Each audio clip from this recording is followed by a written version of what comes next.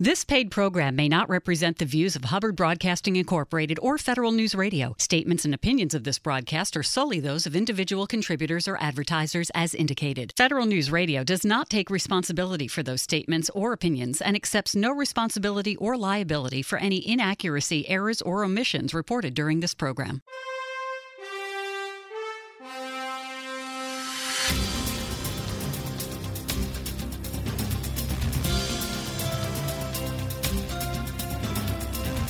Welcome to the Business of Government Hour, a conversation about management with a government executive who is changing the way government does business.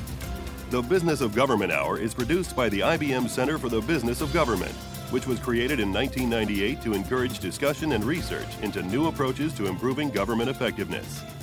You can find out more about the center by visiting us on the web at businessofgovernment.org. And now, the Business of Government Hour. Welcome to the Business of Government Hour. I'm Michael Keegan, your host and Leadership Fellow at the IBM Center for the Business of Government. Technology continues to play an increasingly prevalent role in our daily life, and criminals and terrorists can use this trend to their advantage, posing an even bigger threat to civil liberty and national security. The Federal Bureau of Investigation, the FBI, is mobilizing a wide range of advanced scientific techniques and operational technologies to help counter terrorism and criminal threats. Overseeing the Bureau's efforts in this area is its Science and Technology branch. What are the key strategic priorities for the FBI's Science and Technology branch? And how does it share information? We'll explore these questions and so much more with our very special guest, Chris Piehota, Executive Assistant Director of the FBI's Science and Technology branch. Chris, welcome to the show. It's a pleasure to be here, and thank you for the invitation. Also joining our conversation from IBM is Cece DeCamp. Cece, welcome back. Thank you. So, Chris, would you provide an overview of the history and mission of the FBI's Science and Technology branch? How does it support the overall mission of the Bureau? Absolutely. The Science and Technology branch was formed shortly after the 9/11 incident. The FBI, going through a review of its operations and how it conducted business post 9/11, saw a requirement to consolidate all of its vast science and technology programs under a unified chain of command, so to speak, or a unified leadership model so that we could better integrate resources. The STB's mission is very simple. We enable and enhance operations and investigations, for our national security programs and our criminal investigative programs. So, if you're looking at what Science and Technology branch does, is we are a enterprise service provider of technological services and products where we try to enhance our ability to conduct investigations and operations. So with such an important mission, could you give us a sense of how your branch is organized? What's the size and scale of operations and the types of experts at STB? Science and Technology branch has three major components that comprise the branch. You're looking at our first component, which is the Operational Technology Division. The Operational Technology Division operates as our research and development arm. It also conducts all of our digital forensic work, communications, secure communications, digital investigative activities. We do fabrication work there. We do all kinds of different, I would say, the things that people find very interesting and James Bond-ish come out of our Operational Technology Division. Our second division would be our Laboratory Division, which is well known and is a renowned authority in the law enforcement community, where all of our forensics work is done there. We are the CSI of the FBI. And what happens, we also work with our state and local and federal partners to determine standards and practices and protocols for how to collect and maintain evidence. We maintain the nation's DNA database, the CODIS database, and we also do all of our ballistics work there for firearms, and we do shooting reconstructions and things of that sort. And the third component would be our Criminal Justice Information Services Division, and the CJIS Division, as we call it, to make it a little more manageable. The CJIS Division is our outward-facing law enforcement liaison component. The CJIS division provides a number of services and products to the law enforcement community across the country and for international partners, where we manage vast amounts of data, information. We provide them with database services on a national level. We do all the national gun screening. We run the National Criminal Information Center. We do all of the work when you hear the old television show say, consult IAFIS. Oh, yes. We run what used to be IAFIS, which is now the next generation identification system. So we do all the fingerprint work as well. And those are some of the major programs out of the three divisions. We also, as a fourth area, we run the Terrorist Explosive Devices Analysis Center in the Huntsville area, where that is a government-wide service provider for counter improvised explosive device activity around the world. Great. I'd like to transition to your specific role. Would you tell us more about your duties and responsibilities as the Executive Assistant Director of FBI's Science and Technology Branch? Absolutely. I'm honored to serve in this role. What I find my main role to be is to help provide strategic leadership and vision for the branch and to figure out how the branch best fits in with the rest of the FBI's mission sets.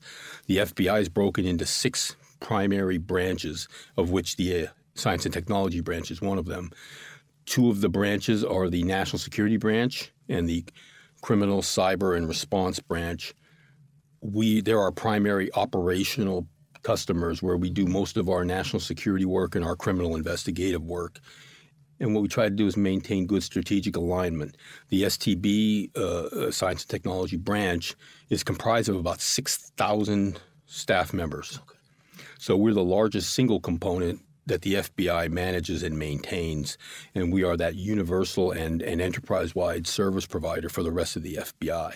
So in that instance, I try to maintain that alignment, and I try to make sure that we are operating in good partnership and that our services and that our products meet the mission requirements of the FBI. That's wonderful. So, regarding your portfolio, the branch leadership and your responsibilities and duties, what are your, say, top 3 management challenges that you face? How have you sought to address those challenges? Well, if you look, the challenges are very broad and varied, given the FBI's very broad and varied mission scope. First is the rapidly moving pace of technology. What we find is technology is developing and deploying faster and faster, and it's challenging our ability to maintain pace and maintain a competitive edge. And if we can keep the competitive edge, it's a matter of how long we can maintain that competitive edge. We also look at integrating mission resources across the enterprise, and I'm talking about the FBI and then the FBI as part of the national security apparatus for the United States government, as well as the FBI as a partner and leader in the law enforcement community, not only domestically but internationally.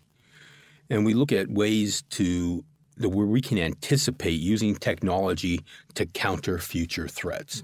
Basically, what I do on a day-to-day basis is I ask my people to identify and develop solutions for problems that don't really exist just yet. So a little bit of clairvoyance with the genius of the very, very skilled and very dedicated scientific cadre that we have. Wow, so interesting. So tell us what has surprised you most in your current role? When I first came on duty with the Science and Technology Branch, the complexity of the mission. It was the overall complexity and the scope of what the Science and Technology Branch has been asked to do, is doing, and will be asked to do. So it was an enormous change from having more of a dedicated focus on a program versus being that enterprise-wide service provider. What we also found was that, our ability to maintain that competitive edge to be the counter to threats, national security threats, criminal investigative activities, very daunting. Now I'd like to learn a little bit more about you. Could you describe your career path for our listeners? Absolutely. I was very fortunate. I spent 6 years of active duty in the United States military with the U.S. Air Force. And what I did is I picked up a very specialized technical field called metrology. It's the system of measurement, the system of quantifying the world around us and assigning accuracy and uncertainty to various quantities and various parameters to when we tell you that your thermometer is accurate within 0.001 degrees centigrade, there are standards and there are testing protocols that, as an example. So that's the system and the science of measurement is metrology. So, and when I was in the Air Force, I learned basically everything I knew at the time on a technological basis, as well as on how to be a good leader of people and a good follower of leaders. So I spent 6 years active duty, as I said, and then I left active duty, honorable discharge, of course, and I was very fortunate to gain a position with NASA and work at the Kennedy Space Center in support of the Space Shuttle program. The metrology field was very specialized at the time, and the U.S. Air Force was the only place you could obtain that formalized training. And people used to send from other countries, and the private industry would pay the Air Force to send people to their schools. So NASA, of course, was a very sought-after field, so I was able to secure a position there. Worked in support of the Space Shuttle program for about 5 years, and I was always interested in law enforcement as a career and as a vocation. So at the time, the FBI was just coming off of a 3-year hiring freeze. So I was very fortunate. I applied for a position as a special agent, and I was accepted by the FBI, and I entered onto duty in 1995 and went through the new agents training course at Quantico, Virginia, successfully completed that, of course, and was assigned to the Newark field office where I worked in the counterterrorism and weapons of mass destruction area. I was there through 9/11, and the morning of 9/11 was one of those sea change type of incidents for me. I could see the first tower strike burning from my office window, and again the world changed after that, and the FBI changed after that. Shortly after that, in 2002, February 2002. I went to FBI headquarters as a counterterrorism program manager for international terrorism, both domestic and around the world.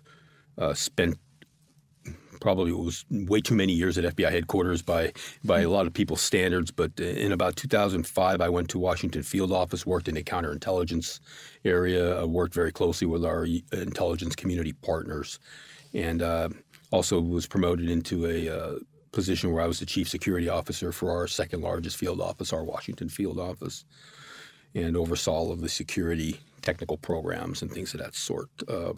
Moved to the Terror Screening Center, which is the government's single consolidated counterterrorism screening and watch listing function, domestic and international, maintains the infamous no-fly list. Mm-hmm. It maintains all of our watch listing and screening for border screening, aviation screening, maritime screening, things of that sort. Spent some time there before I went to the Buffalo Division, where I was then the special agent in charge of all FBI operations for Western New York. Ranging from national security to cyber to crim. I was also the FBI's spokesperson, and I was also the chief liaison between federal, state, local, our public servants, communities, things of that sort.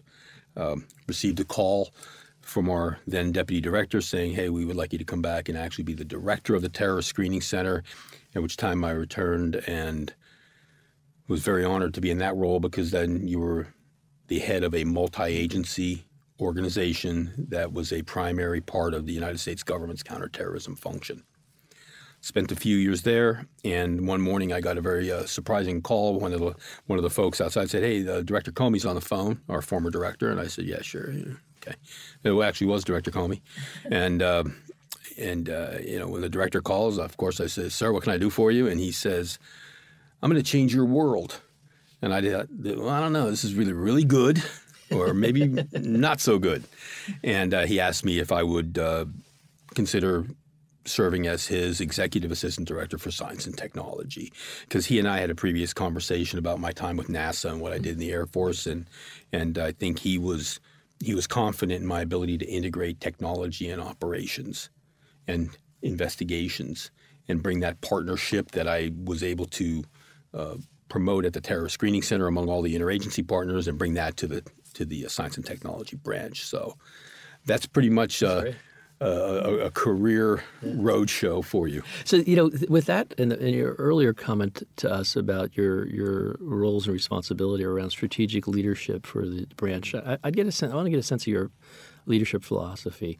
Would you outline some of your key leadership principles and what makes an effective leader in your mind? Well, my leadership philosophy is based upon two words: mutual support. Everything we do has to help other people be successful, and then we hope that they will help us be successful. Everything is about teamwork, and everything is about marshaling people and resources to accomplish objectives. And I know that it happens more gracefully sometimes than others. But what we try to make sure of is that we keep the mission in mind, and the mission of the FBI is, again, to uphold the Constitution and to protect American society. So all arguments at some point reach that discussion, and we all kind of put our different opinions aside and we protect people. That's what we do. As far as my approach on that, I take a three-layered approach. One is on an interpersonal level. I always ask of myself and then my fellow leaders is to be honest, be objective, and be considerate of others.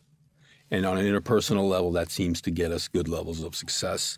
I also, on an organizational level, I ask people to be accountability-based and then to be results-oriented. I don't think there's anything more unforgivable than misusing the time of our staff and of our people, and they work very hard, and to make sure that we are getting results for their hard work and their efforts. And we also, on a professional level, I ask people to be resilient because we have tough jobs. And I ask folks to be enthusiastic because our jobs are very important and people put trust and confidence in us, and to always lead by example. So hard to ask people to do things that we ourselves as leadership would not do. Mm-hmm. There are things that we don't want to do, but that doesn't matter. Right. So in my mind, an effective leader is someone who can do those things and do them at the right time for the right reasons. What are the key strategic priorities for the FBI's Science and Technology branch? I will ask its Executive Assistant Director, Chris Piehota, when our conversation continues on the Business of Government Hour.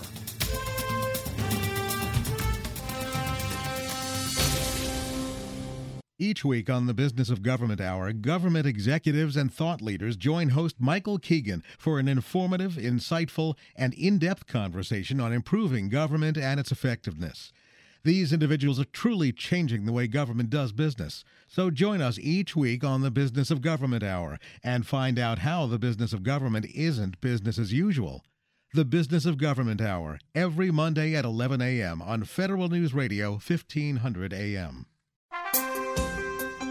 The federal government can reduce costs while improving services by adopting private sector cost reduction strategies and technologies to achieve similar benefits in government. Check out the IBM Center Special Report, Transforming Government Through Technology. It outlines how technology-based reforms can reduce federal costs by more than $1 trillion over the next decade. Download Transforming Government Through Technology and all Center reports at businessofgovernment.org.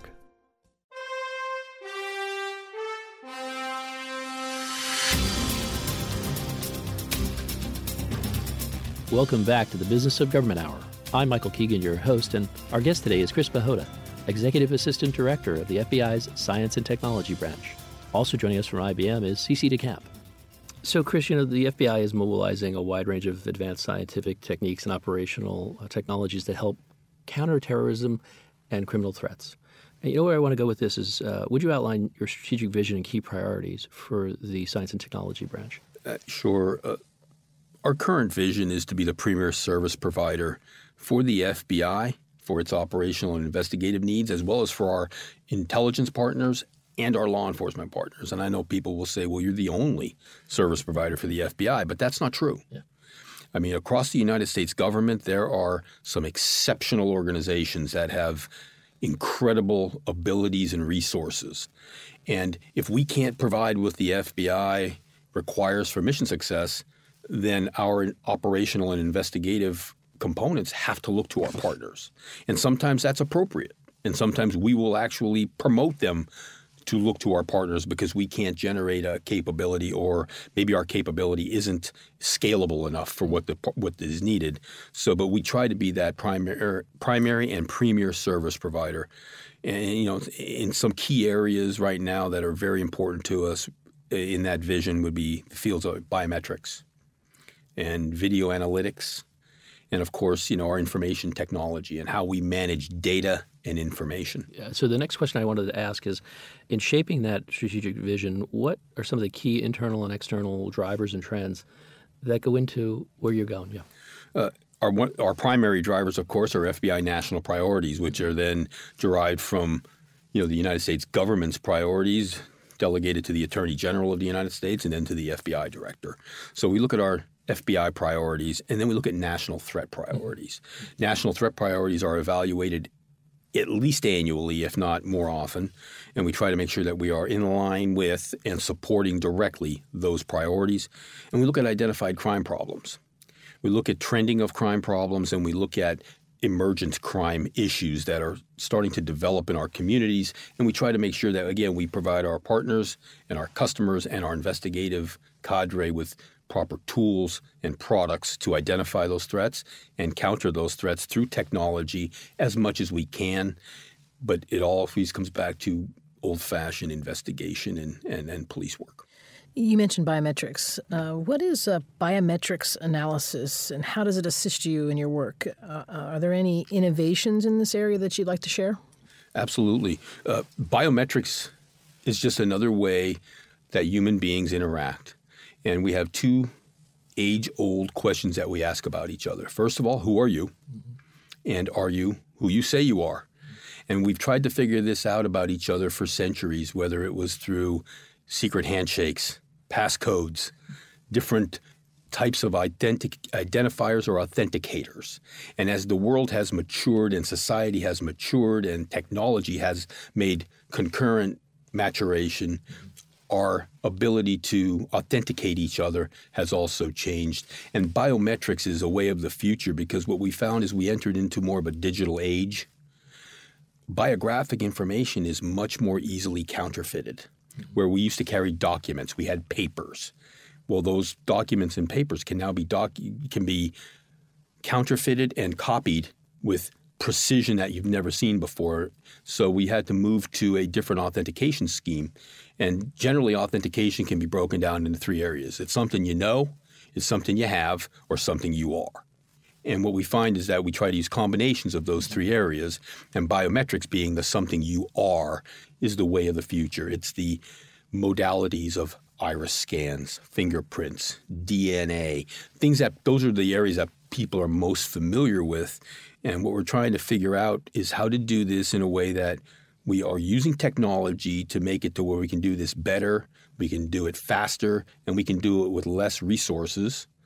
But we also have to make sure that we're doing it in line with people's privacy, civil liberties, their constitutional rights. So there's an imperfect balance that we maintain on security and how we have to identify people, because I do believe that there are people who would continue to secrete their identity, to maybe misrepresent who they are for interests that don't align with the United States government or are not good for our communities. We also look at other more esoteric things for experimental reasons, such as walking gait analysis. How you walk. Everyone walks a little bit differently. Voice analysis. We also, people laugh at this one, but we look at the shape of their ears. Because the first thing a lot of folks do when they see a camera is they turn away, and we get a really good shot of their ears.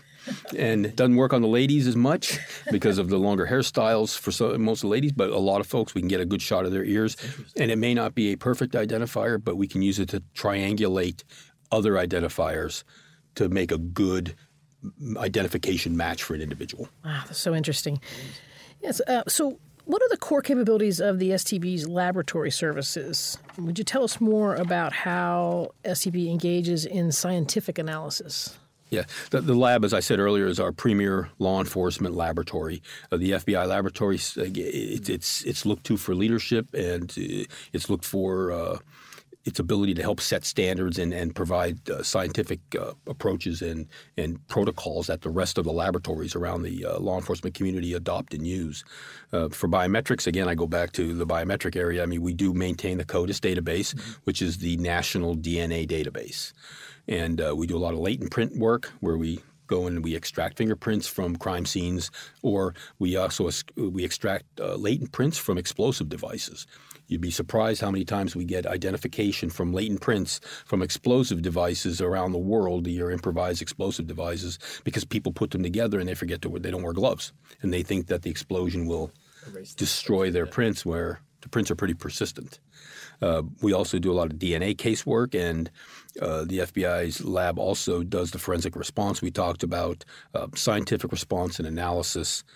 The evidence response teams that we run, like I said, the CSI component, they deploy to certain sites. We just had multiple teams doing a landfill excavation in the Jacksonville area looking for a missing person. Unfortunately, we were unsuccessful, but they moved hundreds of tons of refuse or landfill, and they do forensic analysis of that sort. We do the crime scene documentation, crime scene rescaling and rebuilding. They do models of crime scenes. One of their more impressive crime scene remodeling projects was the shooting in Aurora, Colorado. They have a scaled-down model of the theater. They can show you the trajectory of all rounds that were fired, and they can show you how things impacted everywhere. It's very impressive what they do. We do our firearms and tool marks, where we do our ballistics testing.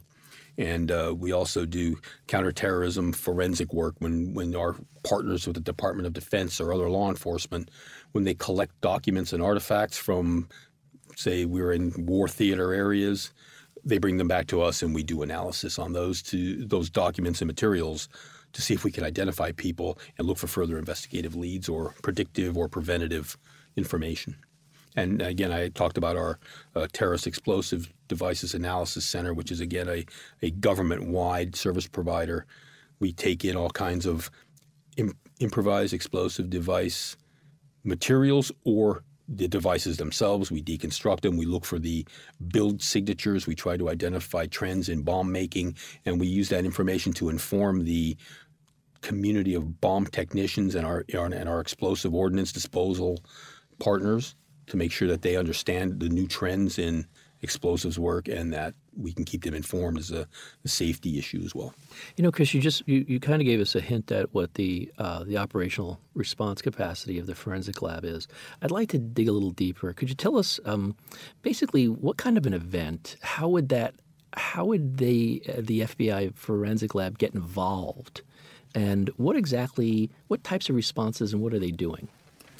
I'll give you a real quick example. Sure. The tragedy of the shooting in Las Vegas. Yeah. Any event that occurs of that magnitude in the nation, one, if not all three of the science and technology branch components will be engaged for direct investigative support, forensic work, field communications, and other type of technology-based activities. We will come in. We will do the digital forensic and information extraction from the devices that were found. That's our operational technology division. We will go and collect all of the evidence from the hotel rooms, which would be our laboratory division. We'll do the ballistics tests on all the weapons. We'll verify the shooting path. We will do all of the types of work to reconstruct that event. Our Criminal Justice Information Services division sets up virtual command posts via electronic channels that we can communicate with our state and local partners. We can deconflict efforts and share information for investigative leads to make sure there aren't any other activities that are maybe planned or haven't been executed yet, so we can be predictive and preventative. So that's just a very quick example. Also for our operational technology division, we do all of our video analytics. Mm-hmm.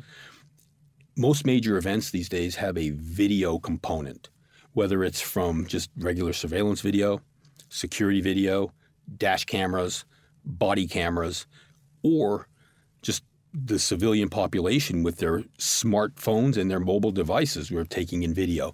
And we take in a lot of good information, a lot of good lead data, and it's another way for us to get the public to help us develop that information. So that's just a very broad overview on how the divisions would respond. Oh, no, the examples are great. So what types of operational technology, digital forensics, surveillance, you mentioned a little bit of that, tools, techniques, does the STB provide across the FBI investigative programs? Well, primarily we look at making our investigators better at what they do. We make them faster in resolving issues, and we make sure we can do it with the best use of resources. And that is through technology. We augment our investigative and intelligence cadres. We can have them move faster, be more predictive, respond faster, and we give them that enhancement through technology. Technology is not a solution, it's part of the solution. And we do all of that while we're doing the FBI mission, of course. So we uphold the Constitution, we protect the American people, and what we try to do is make sure that we are predictive and preventative through effective surveillance, court-authorized activities. Everything we do, people like to think that we have these very broad authorities. Everything we do is court-authorized, and it's under legal auspices. We provide secure communications around all areas. We provide technical support around the FBI as well to our law enforcement partners and our international partners. They call us for technical support on certain issues that they feel as though they don't have that expertise. Technical operations, a lot of things we do are of a very sensitive and or classified manner in the national security realm. And quite honestly, we don't talk about those things very much openly, only because if we did, it would give the adversaries, the opponents, or the competitors knowledge and awareness, and it would take away our competitive edge to combat crime problems or to identify and interdict national security threats. Taking a step back from your operational leadership role at the branch, you and your branch are at the intersection between science and technology and law enforcement. How does one help the other? How do the advances in science and technology help the enforcement mission? Well, technology helps human beings be better, be faster, and to make more economical use of resources. That is technology. I mean, we do things differently now than we did 5 to 10 years ago, which we did different 5 to 10 years ago before that. And you can see advances in technology are made to enhance our lifestyle. They make human existence better. They allow us to do things that we could not do before. Unfortunately, it also allows criminals and national security adversaries to do things that they couldn't do before. It makes them better, it makes them faster, and it makes them better users of resources as well. So what we try to do is be a step ahead. We try to be as forward-looking as we can, anticipatory. And what we try to do is work through partnerships. And across the United States government, we find that, we found this after 9/11 particularly, there's no one organization anymore that has the capabilities, the skills, the resources, or the authorities to combat the complexity of the new criminal investigative environment or the new national security environment. So technology for us is a way to make our investigators and our intelligence analysts more capable. Technology will not replace them. It'll make them better, and it's part of the solution set for us. How does the FBI's Science and Technology branch share information? We will ask Chris Piehota, its Executive Assistant Director, when our conversation continues on the Business of Government Hour.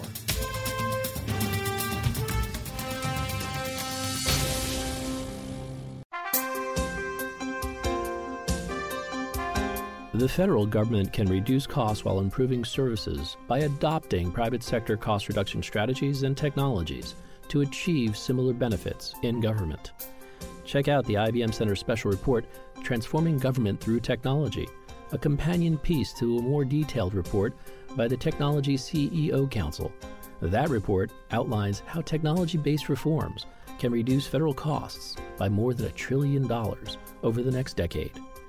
Driving change in the federal government requires more than new policies or the infusion of new technologies. It requires a sustained focus on implementation to achieve positive and significant results. This IBM Center Special Report provides a roadmap for government leaders to do just that. Download Transforming Government Through Technology and all IBM Center reports at businessofgovernment.org.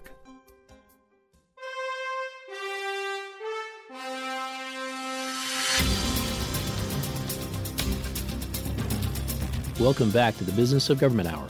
I'm Michael Keegan, your host, and our guest today is Chris Piehota, Executive Assistant Director of the FBI's Science and Technology Branch. Also joining us from IBM is CC DeCamp. So, Chris, you mentioned prior to taking over the FBI's Science and Technology Branch, you led the Terrorist Screening Center for the FBI. How did you leverage your experience at the Screening Center to help you in your current role, and how do these roles complement one another? Yeah, the Terrorist Screening Center was an outstanding assignment, and one of the things the Terrorist Screening Center did to help me with my current role at the Science and Technology Branch was forming the partnerships, using technology to identify, detect, and prevent threats around the world. And that's what the Terrorist Screening Center was about, 24-hour counter-terrorism operations where we monitored the movement and interdicted the movement of terrorists around the world, whether it was to or from the combat zones or around to our constituent partners. So using technology to do that, integrating that technology with operations led me to take a similar approach in the Science and Technology Branch where we brought in the tools of entity management, identity management, the use of biometrics, the use of information and data. And you notice I separate data and information. Yes. They're two separate things. A lot of people use them interchangeably. But data is pretty much what we do to see the world. Information is when we add context and we add formatting and we add certain elements. So we were able to take those principles, bring them to the Science and Technology Branch. Again, I look at the merging of biometrics and biographics through technology, the ability to disseminate this information, the ability to apply analytics to the information, derive relationships, make sure that we understood what was going on and how we could use that information to be predictive and preventative. Like I said, the interagency setting of the TSC moved right into the Science and Technology Branch because it is a partnership. I am a service provider, as I was at the Terrorist Screening Center for the United States government. Same thing for the Science and Technology Branch. We were able to bring the same customer service and operational support mentality to that, and also the use of broad information technology systems. The Terrorist Screening Center was a very large information technology-based program. We managed a lot of information around the world. We also managed information with our partners around the world from the law enforcement and intelligence communities. And our Operational Technology Division, our Criminal Justice Information Services Division, and our laboratory manage massive amounts of data and information. Just as an example, our Operational Technology Division moves about 7 to 8 petabytes of data per year. And everybody says, a petabyte, is that good? What is that? Pretty much it's a 1 with 15 zeros after it. And what we try to do is make sure that that data moves in a very efficient, direct, accurate fashion that we can apply analytics to. For our Criminal Justice Information Services Division, we run the National, Crime Information Center, and that database queries about 13 million times per day on the average. And every response, the system was built with such expert system engineering that every response is less than 0.05 seconds back to that police officer who may be on the side of a road trying to figure out who he's working with. So again, management of information, data, services, and products. I mean, you kind of touched on it. I'm wondering if you had anything to follow up. And it's more mainly, I like the distinction between data and information, and that information provides the context that data doesn't necessarily have. But are there any other sort of information sharing efforts you're doing with either the DOJ proper, the department, or other communities out there? Absolutely. I'll focus on, again, the Criminal Justice Information Services Division. For one of our larger data managers, we do the annual crime statistics for the United States. The Uniform Crime Reporting, the FBI, through its work at the CJIS facility, we take information from approximately 16,000 different entities. We aggregate that information. We put it into, again, formatting. We give it context. We look for trend data. And we use that information to then re-inform the law enforcement community at large. And that community uses this data as an authoritative source of statistical information to identify crime trends. Where are they going to deploy resources? What do they need to combat crime in our communities? So a very large-scale statistical endeavor. Chris, government executives are demonstrating measurable improvements in programs by integrating data and data analytics into decision-making. And you spoke a little bit about analytics just now. Would you elaborate more on how you're using analytics specifically, to improve services and quality, and perhaps identify new solutions and services? Well, our lives have become exceptionally digitized and datafied. We live our lives out loud on the internet. We shop on the internet. We bank on the internet. Our information is very, very available. So what we try to do is a few things. One, we try to make sure we have people aware of the new world that they live in. And what we try to do is explain to them that the data that is available from their lives provides a lot of information about them. So just like we try to teach our children, hey, look both ways before you cross the street, we try to tell folks, look in every direction before you get on the internet. It's a new world for a lot of folks, and it's not as innocent as it once was. What we do is we take data that we collect through, again, our lawful authorities, and we try to derive new relationships between data sets. We look for ways that data sets correlate. How do we layer these data sets to get new views of the world that we didn't have before, and how to determine what we didn't know, or maybe what we did know and we didn't know we knew it. And what we're finding also is that it's helping the U.S. government, the FBI first, and then the broader government to say that we have to have systems that are more interrelatable. The world, there's too much information right now. We're in information overload. And what we're trying to find is that we have to analyze things closer to the edge of collection of data, as opposed to bringing the data back in the regular model of we collect, we receive, we store, we retrieve, we analyze, and through that more traditional sense, what we're trying to do now is move to what we call edge analytics. At the point of collection, we have an analytical construct that will review and sort through data, whether it's video, whether it's binary, whether it's data-based, and tell us what we should know and cull out other information that maybe isn't part of the investigation or doesn't fall under our authority to collect. Circling back just a moment, you talked about the Criminal Justice Information Services Division, CJIS, having had a great opportunity recently to tour that facility out in West Virginia. There's a number of key programs there that are, it's just very, very interesting. You spoke of some of that. Can you talk a little bit about CJIS, a little bit more about that, and how it supports the mission and the purpose of the Science and Technology Branch? Absolutely. CJIS is our largest single component across the entire FBI. The CJIS division is almost a small town unto itself. And the CJIS division provides that law enforcement support network through its information services, through its products, through what we can tell our law enforcement partners about the law enforcement community and our operating environment. We also generate a lot of law enforcement leadership initiatives through the CJIS construct. We run the Advisory Policy Board, which is a national level decision-making and steering committee that sets the course for how law enforcement does its business. So CJIS houses and facilitates that type of a function. We have other, I would say, leadership functions that CJIS is part of. We work very closely with Indian reservation authorities. We work very closely with other components, probably some other components that you wouldn't think about, but the crime statistics areas in every state. We work with those folks. I mean, it's just a very broad mission. We work very closely on we also territorial authorities. So we take that information from all those areas. We try to make sure that we include everybody so that we get a better picture of the challenges that hit law enforcement from all different angles across the operating environment.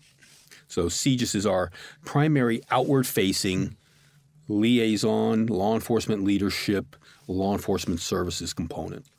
So the Biometrics Center of Excellence is a joint project with the Department of Defense. Would you tell us more about the mission and activities of the Biometric Center of Excellence? And how do law enforcement and military needs intersect? What are some of the economies of scale achieved by this joint effort? Yeah, the concept was created in about the 2007 timeframe, and our DoD partners working with CJIS and FBI leadership at the time found that, again, moving toward biometrics as being the future of how we identify and authenticate each other, they found a need for a unified position and a unified approach. And what better way to do that than to form a center, a biometric center. And of course, everyone likes excellence. So we got to that point of a biometric center of excellence with our DoD partners. And what we seek to do there is extend our biometric technical capabilities. Our Department of Defense has remarkable capabilities, and they have remarkable people, just like the law enforcement community. And we're better together than we are apart. So what we did was we figured out ways to bring them to us, because DoD or Department of Defense is much larger, of course, than the FBI. They have much more disparate functions and locations around the world. So for them to come to us to form this center was more efficient, more effective. And when we found that, it strengthened our ability to collaborate on forensic science when it comes to biometrics, and also to advance biometric technology. We're driving national biometrics initiatives from that center. And we're improving our ability to promote national security for the United States. The Department of Defense uses the technology that we developed jointly. They collect biometric information around the world, whether it's in battle theater space or whether it's in other liaison space where we work with other partners and other international entities. So we get a lot of information back through our DoD partners. We're also, again, trying to answer that question. DoD does it overseas. Who are you? And are you who you say you are? So it's very helpful when it comes to varying security measures and security initiatives. When DoD also, when they were in full combat operations, biometrics was the only way they could identify people they came in contact with. Again, I know if people find this hard to believe, but there are a lot of times when folks don't want to tell you their real name and they don't want to identify themselves, and their biometrics are the only way we could say that we encountered this person 2 to 3 times on the battlefield. Or is this same person being encountered at a port of entry in the United States? So again, it's a collaborative effort to keep our communities safe. Chris, you've done a wonderful job explaining the mission of the Science and Technology Bureau and the programs and the effort you are engaging in, but none of this could happen without the people. And where I'm going with that is, what are you doing to ensure you have a well-trained and technically skilled workforce? Well, on the very basic level, we partner with our human resources experts, and we recruit individuals who have sought-after technical backgrounds. We use strategic hiring to identify future needs, because we have good for today, but I also need good for tomorrow. So that's on a very basic level. We try to do that. But what we also do is have a lot of very technical and very expert forums that we host and that we attend on an international basis to share ideas, look at applications of technology. Because technology, we find, is impressive and it's very awe-inspiring. But if we can't apply it to the operational environment, and if we can't apply it to a problem set, then it stays in the awesome factor to look at. We want to make sure that it's awesome to use. So we try to make sure that we share ideas in those forums on how to do that, and our partners bring a lot of insight. Also, that we send our people to extensive training. I mean, as technology, the rule of thumb used to be technology turned over every 5 years. We'd say that has shortened in duration now. It's probably depending on the sector of technology. So we have to keep up with or try to stay ahead of those technological advances. We send our people to a lot of training. We make sure we bring training to our people, and we try to ensure that our people are collaborating across the government, across the private sector. Partnerships with the private sector have become much more important. We find that the interests of the private sector and the government, they tend to drift closer and further apart at times on different issues. What we find right now is that in some areas we are more closely aligned with our private sector partners than we've ever been. So those are just some of the ways that we're trying to maintain that highly skilled, highly technically trained workforce. What does the future hold for the FBI's Science and Technology branch? We will ask its Executive Assistant Director, Chris Piehota, when our conversation continues on the Business of Government Hour.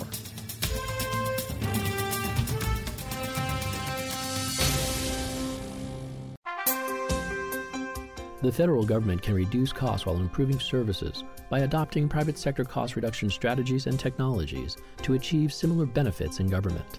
Check out the IBM Center Special Report, Transforming Government Through Technology. It outlines how technology-based reforms can reduce federal costs by more than $1 trillion over the next decade. Download Transforming Government Through Technology and all Center reports at businessofgovernment.org.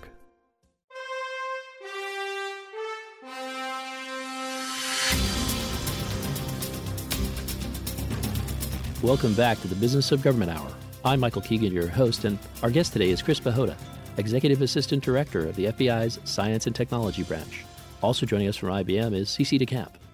So, Chris, I talked to many of my guests about the use of collaboration partnerships with agencies and other communities, both in and out of government. But to what extent does collaboration and partnership drive innovation in your space?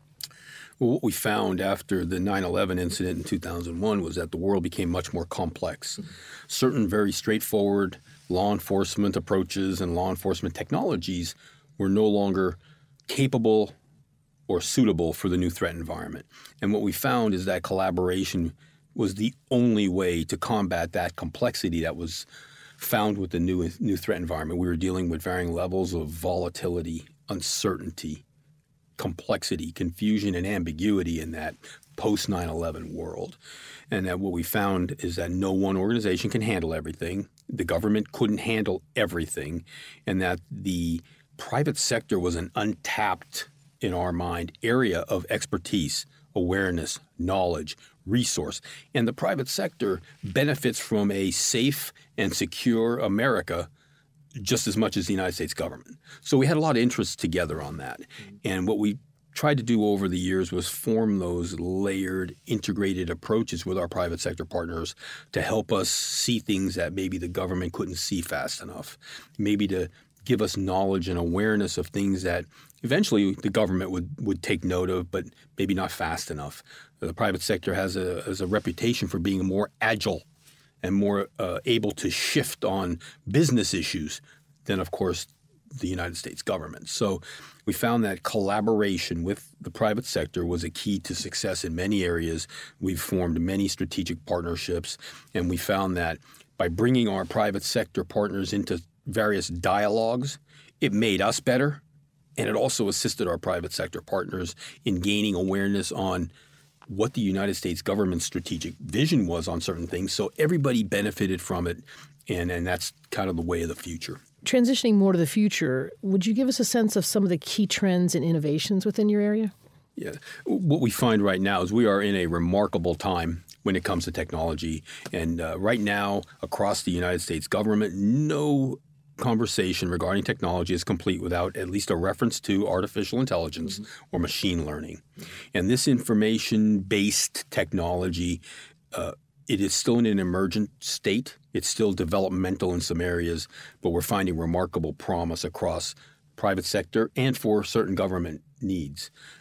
What we find, though, is that it is still emergent in respect to how the law enforcement community would employ and use an artificial intelligence construct to conduct its business. What we're concerned about is how would we take a decision-making construct that could impact how people's privacy, civil liberties, and constitutional rights are addressed. And it's not people making decisions about other people. And what we're finding also is that there's some level of maybe you can call it lack of knowledge on how the AI construct actually makes decisions. And when we look at how law enforcement would use an AI construct, and I use that term AI construct because AI could mean a lot of different types of configurations, but how do we train it? How do we train an AI construct to make decisions? What information is it provided to draw its conclusions? What kind of algorithms are used and stacked and interacted with to come to a conclusion, and how to determine the best way to explain that in court if we try to use those decisions. Even if we use them for lead value where we conduct investigations and we were steered in a certain direction by an AI-based decision-making tool, how do you explain that in court when we have human beings involved? So these are some of the challenges we're looking at when it comes to machine learning and the application of it. Now, there are areas we will certainly benefit from an analytical perspective, but we're still struggling with the actual application of AI tools in the law enforcement environment. We're looking at 5G communication networks. 5G communication networks they're coming.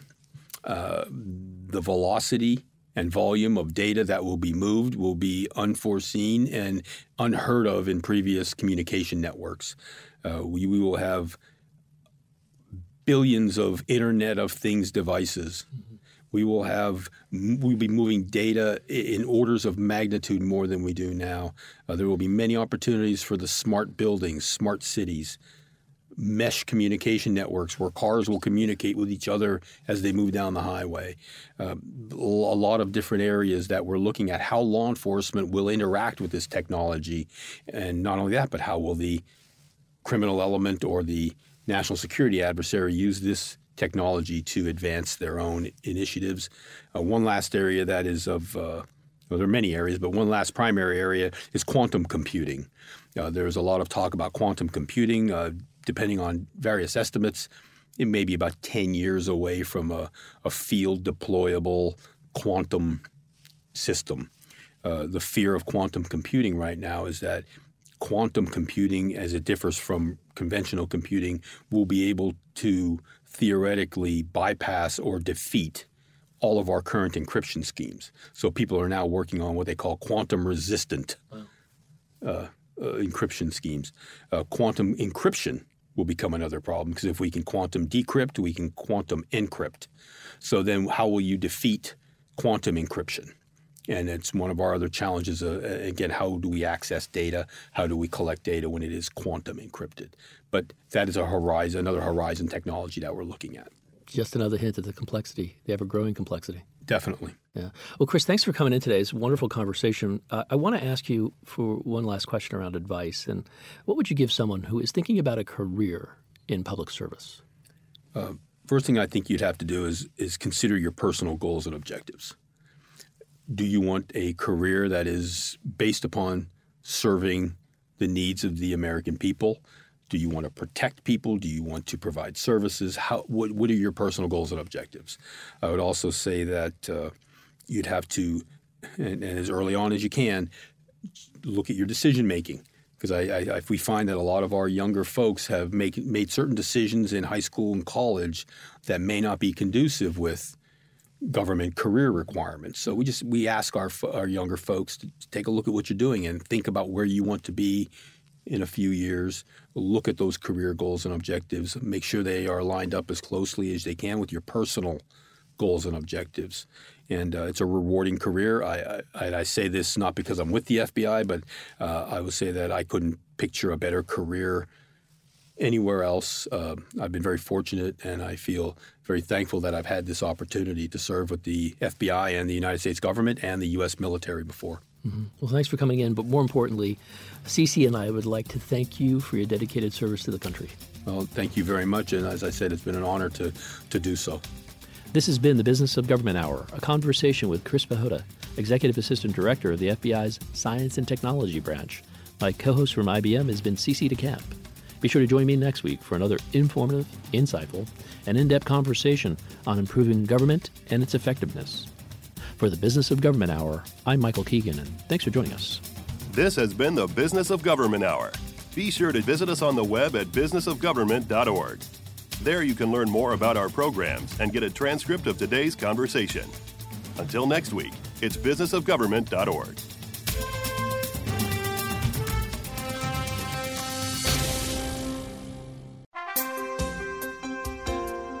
The latest edition of the Business of Government magazine delves into a diverse set of topics and public management issues facing us today. Hi, I'm Michael Keegan, the editor of the Business of Government magazine, and with each edition I present the leadership stories of a select group of public servants and complement their frontline experience with practical insights from thought leaders, merging real-world experience with practical scholarship. Check out the latest edition of the Business of Government magazine and find out. Download or order a free copy at businessofgovernment.org.